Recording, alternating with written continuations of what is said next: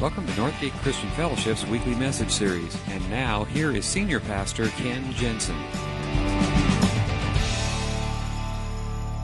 Well, it's only 1 week now till Christmas. Next weekend, many of us will be gathering together with our families.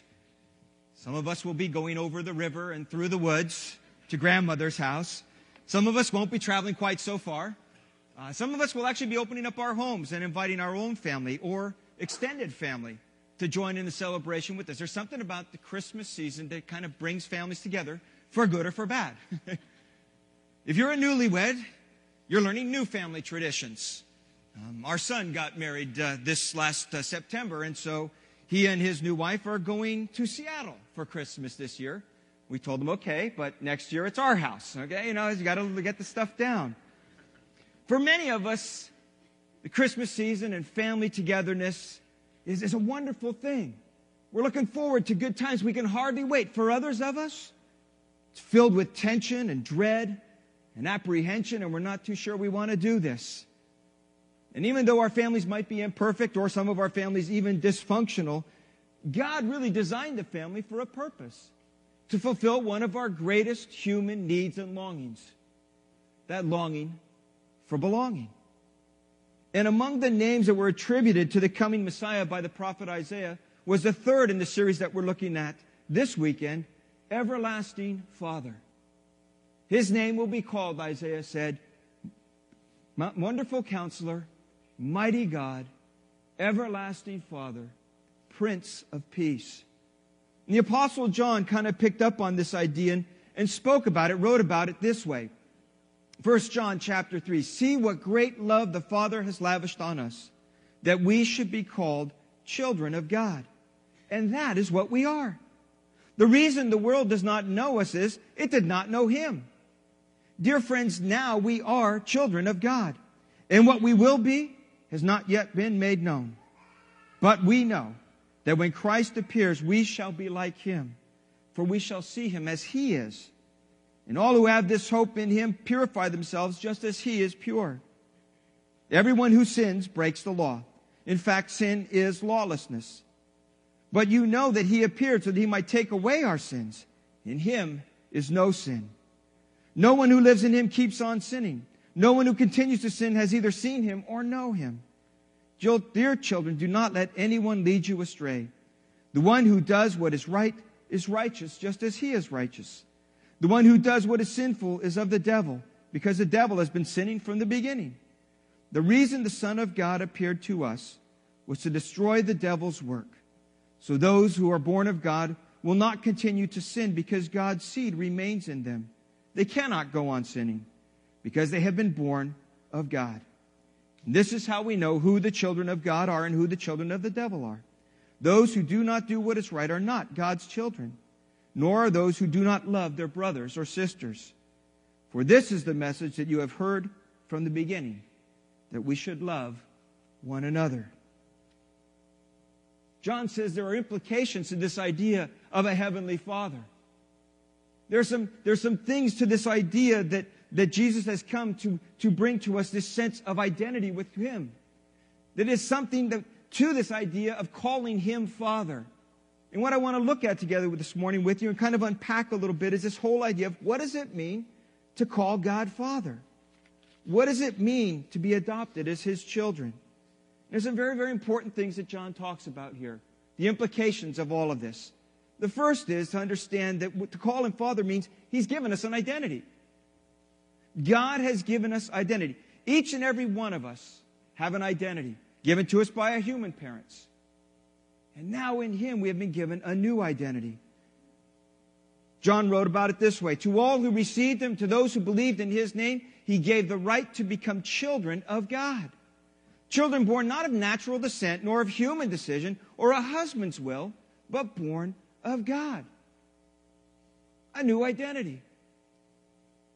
Now in this room, every one of us has an identity that came from our human parents. Part of it has to do with our name. You were given a name. In fact, you were born into a family and given a family name. My family name is Jensen. Literally means Jensen's son. That's my identity. Now, we haven't carried this tradition on in Danish circles for a number of generations, but it used to be somewhere way, way, way back. My great-great-great-great-great-great-grandfather was named Jens. And he had a son.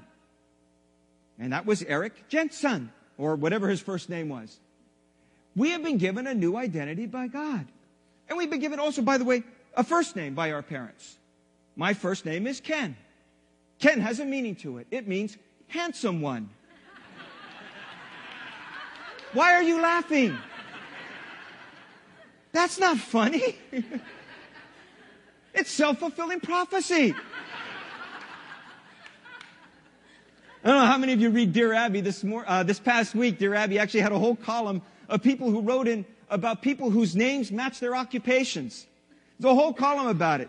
Dear Abby, not long ago you wrote a column that mentioned funny names that match people's occupations. I'm submitting 2 more. Prior to our wedding, my husband and I had the state-required blood tests. They were administered by Dr. Fix. And the minister who married us was aptly named Dr. Comfort. Dear Abby, one of my dearest friends is a professional landscaper of golf courses and highways and schools. His name? Ross Weed. Dear Abby, the first time I took my children to their doctor, their regular physician was on vacation. The doctor who was filling in for him was named Dr. Needle. I kid you not. Dear Abby, when I was in college, the disciplinary dean's name was Dick Justice. Dear Abby, I am a nurse at a large hospital in central Wisconsin. We had a plastic surgeon named Dr. Hacker. And if that weren't enough, his resident was named Dr. Whacker. Dear Abby, while I was serving in the Marine Corps schools at Quantico, Virginia, my best friend took me with him and he had a vasectomy. His physician's name was Dr. Neuter. Real name. Dear Abby, there's a dental hygienist in my city whose last name is Toothacher. In Portland, Oregon, where I reside, there are 3 orthodontists. Dr. Payne, Dr. Fear, and Dr. Wrench. Dear Abby, my greatest nightmare of a college textbook was in a class called History and Systems of Psychology. It was better than a sleeping pill. It put students to sleep in 10 seconds flat. The author, Edwin G. Boring. And the last one, Dear Abby, my father, mother, and sister, we all see the same psychiatrist. And for more than 15 years, his name is Dr. Looney. God has given us a new name, a new identity. And just like our earthly parents gave us a name, God has given us something new. Not only that, but our earthly parents also gave us something more than just a name. They gave us an identity stamped on our DNA. How many here this morning are tongue rollers? If you don't know what that is, you can't raise your hand. Anybody else do this? Come on, you can stick your tongue out at me. You get permission. Okay? That is a genetic trait. Not everybody can do that. My wife cannot do that. She tries, but she can't do it. We have fun with it, though. Anyway, that's another story. Your genes will determine your characteristics. Your genes will determine your eye color, your hair color. Your genes will determine whether you get to keep your hair or not. That is the genetic stamp that came from your parents. That was handed. You didn't have any choice in that. It was given to you. It is part of your character. There are also things that you learned by nurture, growing up in your home. And your identity is coupled with those things that you got from your parents growing up. And one of the things that it means to call God Father is to understand He has now stamped His DNA on you. That's an incredible thought. Not just a name change, but a character transformation. 1 John 3:1. He writes it as though he can scarcely believe this. Just look at it. We are called children of God. That's who we really are. That's an incredible thought. A new identity. A restored identity.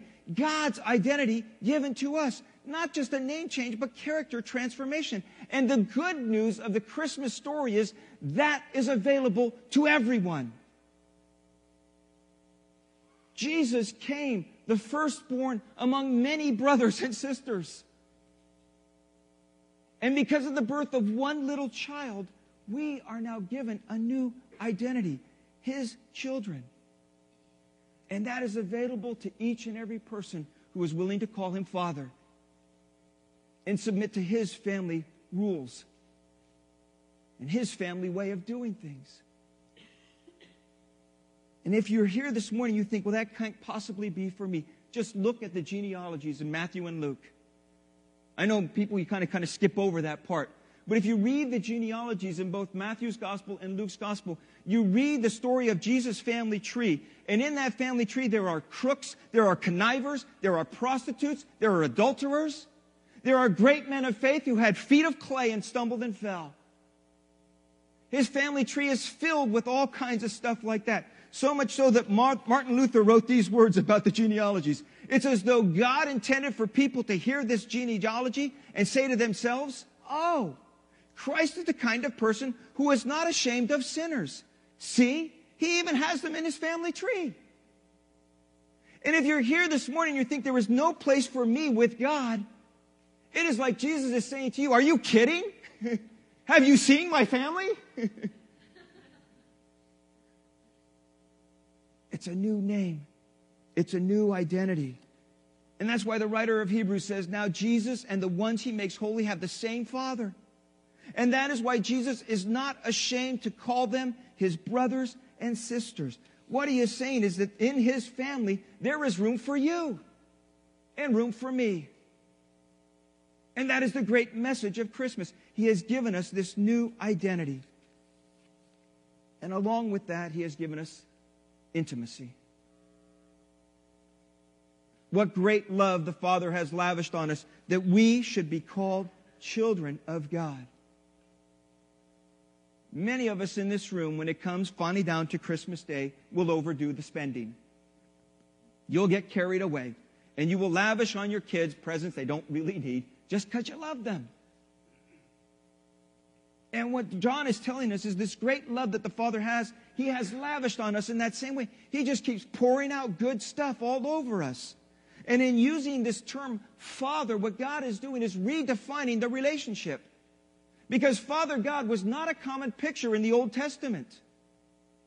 God was someone to be feared, to be revered, to be adored, to be worshipped, but to also be obeyed and kept at a distance. So much so that the ancient Hebrews never spoke his name. We weren't allowed to. He is holy. He is other. His name cannot even cross our lips. And yet Jesus comes along and he speaks about a heavenly Father who cares for you like he cares for the grass of the field and the sparrows of the air. And he teaches his people to pray, Our Father in heaven. That is a brand new thought.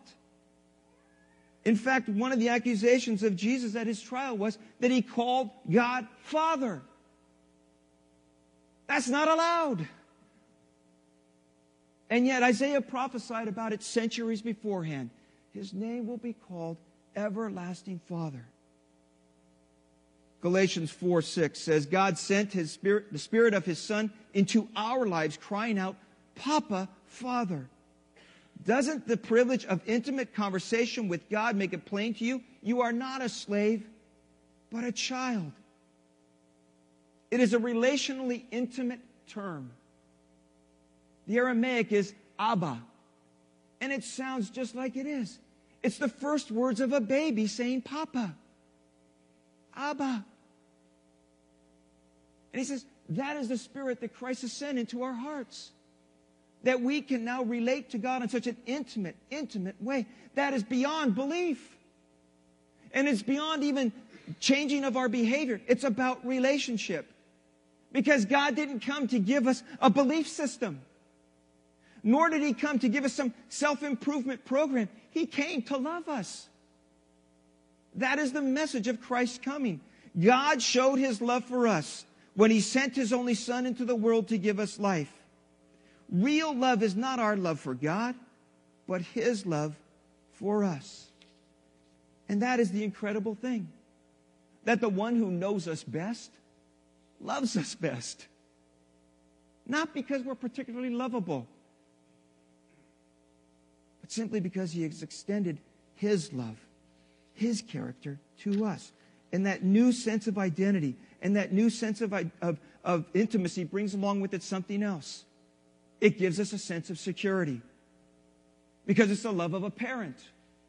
The love of a parent who will love you no matter what.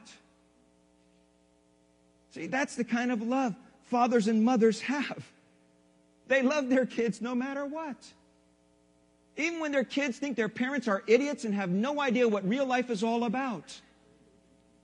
Parents keep loving them because they know someday they'll understand.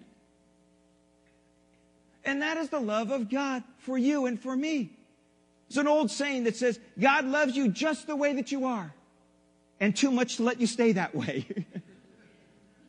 And that is so true. In the security of this love relationship that He has for us, He begins to weed out from us that major impediment to that life of love, which is sin. And that's why John writes, God's children cannot keep on being sinful, because His life-giving power lives in them and makes them His children, so that they cannot keep on sinning. You see, ultimately what we need to understand, sin ultimately is the destroyer of love. It is the destroyer of relationships. Think of any sin that you can think of. Pride, selfishness, gossip, lying, greed. Think of any sin, you name it. And you'll be able to find a way in which it destroys relationship. It destroys love. Because ultimately, that's what sin is. It is contrary to the nature and character of our loving Heavenly Father. And we need to see sin in those ways. Eugene Peterson writes this, John knows that we will never get love right if we don't get sin right. And the looming difficulty in getting sin right is our propensity to deny or minimize it. Euphemisms proliferate. Mistake, bad call, poor judgment, error, wrong, negligence, slip, oversight, misstep, stupidity, screw up, bungle, faux pas, and so on. But rarely sin. We happen to live in a culture that has a low sense of sin. And a refusal to deal with sin is a refusal to deal with relationships. We can't love. Love is a relational act par excellence, just as sin is the derelational act par excellence. If I say that I do not sin or that sin is a minor issue for me, in effect, I am saying love is not high on my agenda. Because ultimately, that's what sin is. It is the destroyer of relationship. It destroys my relationship with my Heavenly Father, destroys my relationship with those around me. The good news is, God won't give up on you. He loves you just the way that you are. And too much to let you stay that way. And as a father, one of the things fathers do is discipline. In the security of that relationship, He disciplines us. He teaches us. He guides us.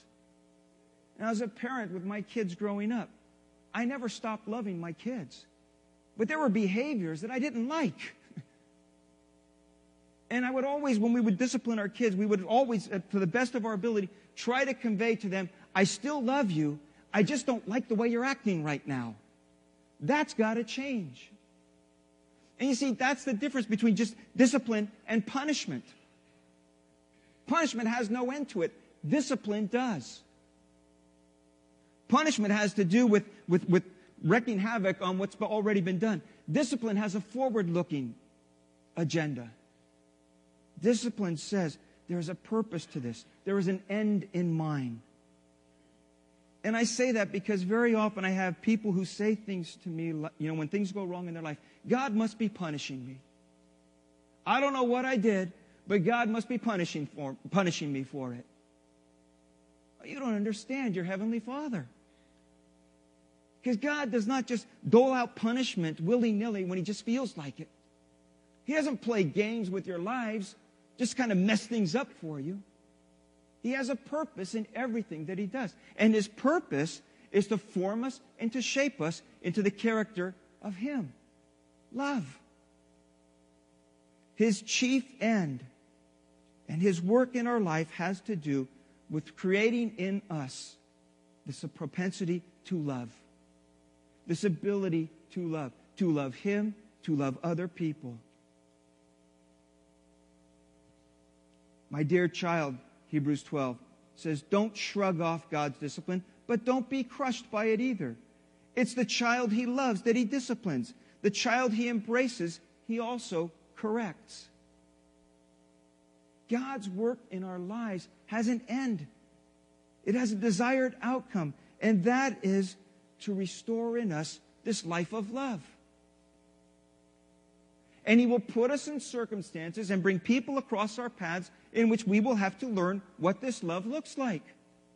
And that's the beauty of his church family. You see, you cannot love in the abstract. It's impossible. It's why, by the way, the New Testament writers insisted on this flesh and blood Jesus. Because there were many Gnostic gospel writers who talked about a spirit God and Jesus who couldn't really have been flesh and blood. Because those two don't mix. Spirit and flesh and blood. But the New Testament writers insist, no, he was a real person, born like a human, living like a human. God's love set in the context of the human life and experience so that we would learn to now live our human lives in the context of eternity. And that's what he is doing in our lives. We must love each other, John writes, because love comes from God. And when we love each other, it shows that we have been given new life. We are now God's children, and we know him. He stamps his DNA on us, and then he puts us in a church family where we must learn how to live out this love. And I know people who go from church to church to church because somebody upset them or somebody did something wrong or somebody didn't take care of them and they keep moving from place to place to place thinking they're going to find this perfect group of people. And it just ain't going to happen. Because the church is filled with people just like you. Imperfect, immature, selfish, prideful, and all the rest. And he says, now, learn to live like family. You get to pick your friends. You get stuck with your family.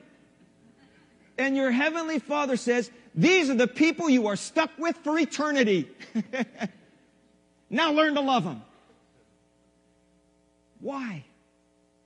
Because that is what God is doing in our lives. He is teaching us about eternity. Because ultimately, that's what he has given us. He has given us eternity. He is the everlasting Father. And as I said, that's why the New Testament writers insist on this flesh and blood Jesus. So that we would understand eternity begins now.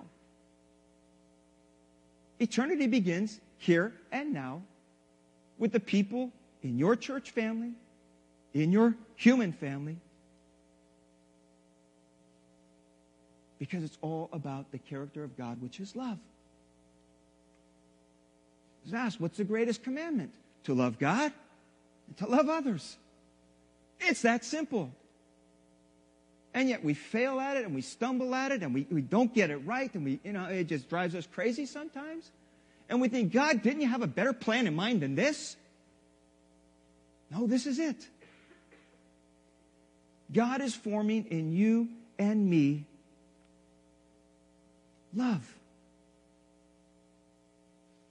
Spirituality is not a philosophical or theological discussion. It is an act. It is an act of love. We know that when he appears, we shall be like him, for we shall see him as he is. Everyone who has this hope in himself purifies himself. Because that's the desired outcome. He has prepared for us an eternity, and right now, he is preparing for us to be able to live in that eternity. Jesus said, in my Father's house are many rooms. If it were not so, I would have told you. I am going there to prepare a place for you. And then he goes on and says, and if I go to prepare a place for you, I will come back and take you to be with me so that you may be where I am. Because heaven is not just a place. It's a relationship.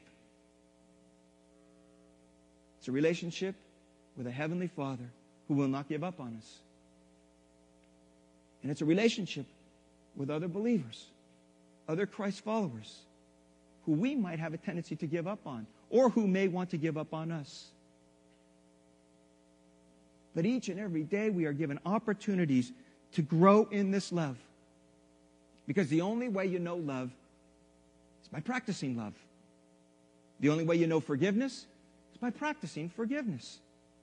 The only way you know mercy is through practicing acts of mercy. The only way you know kindness is to practice kindness. So this Christmas season, this week, when you are doing your last-minute shopping and you are all stressed out because the lines have gotten longer and longer and longer and then people are slow behind the cash registers and you are sitting there, God is teaching you love. Remember that. And when you were jockeying for a parking space and someone else beat you to it because you couldn't get around the end fast enough and they got it, God is teaching you love. And when you go to the theater, see a movie, the holiday movie, whatever the latest release is, and it's packed and crowded, and I only say this because I just blew it a couple of weeks ago. I scrambled for a seat and I jumped over from the back to get the 2 seats that were free.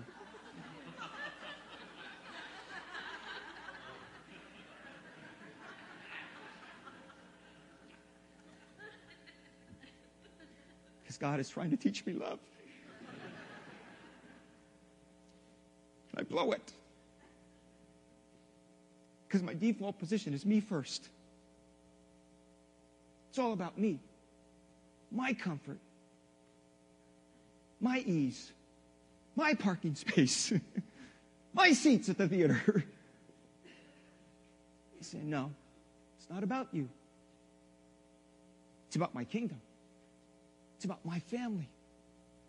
My ever-growing, ever-learning how to love family. And that is the gift from our Heavenly Father. Would you bow your heads with me?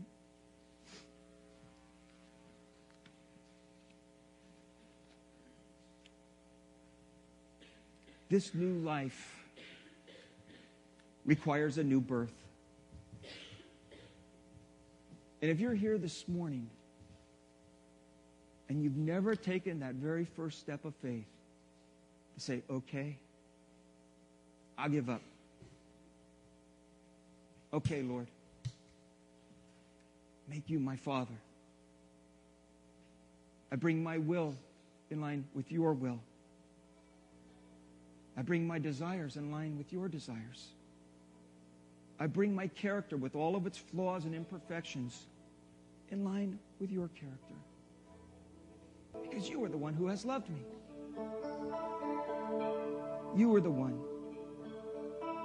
who's forgiven me. John wrote in his gospel,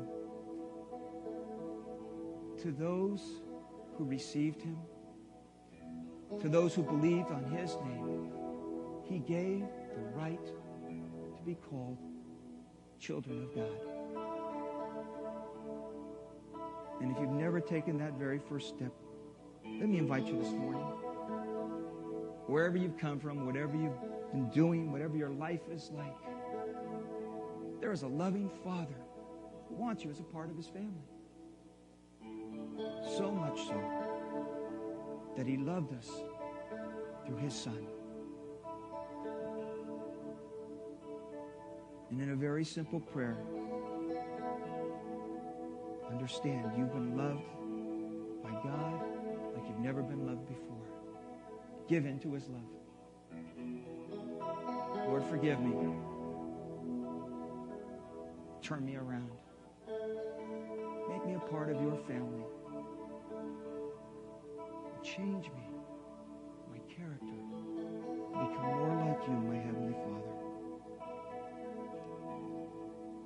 In a very simple prayer like that, you yield up your own rights. You bring yourself in line with him. You offer up the sin that destroyed the relationship in the first place and let him forgive it. And you put your life in his hands. If you've made that choice before, but the circumstances of your life make you wonder if anything's really changing, he's not giving up on you.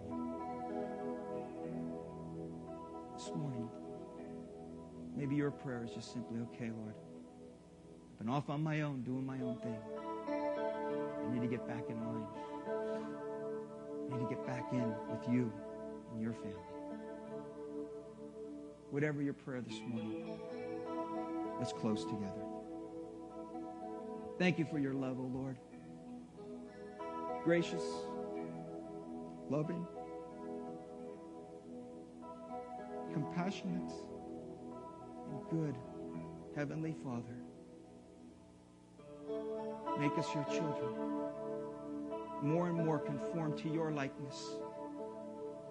More and more living out your love in tangible ways with each other. And in that, to demonstrate a real change of heart that comes only by you. This morning, Lord, we offer up our faults, our mistakes, our blunders, our sin.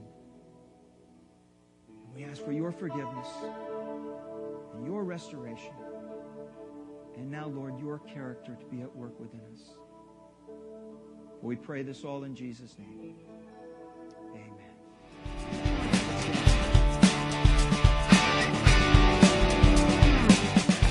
Thank you for listening to this week's message. We trust that you'll join us again soon for another uplifting message from Northgate Christian Fellowship, located in Benicia, California.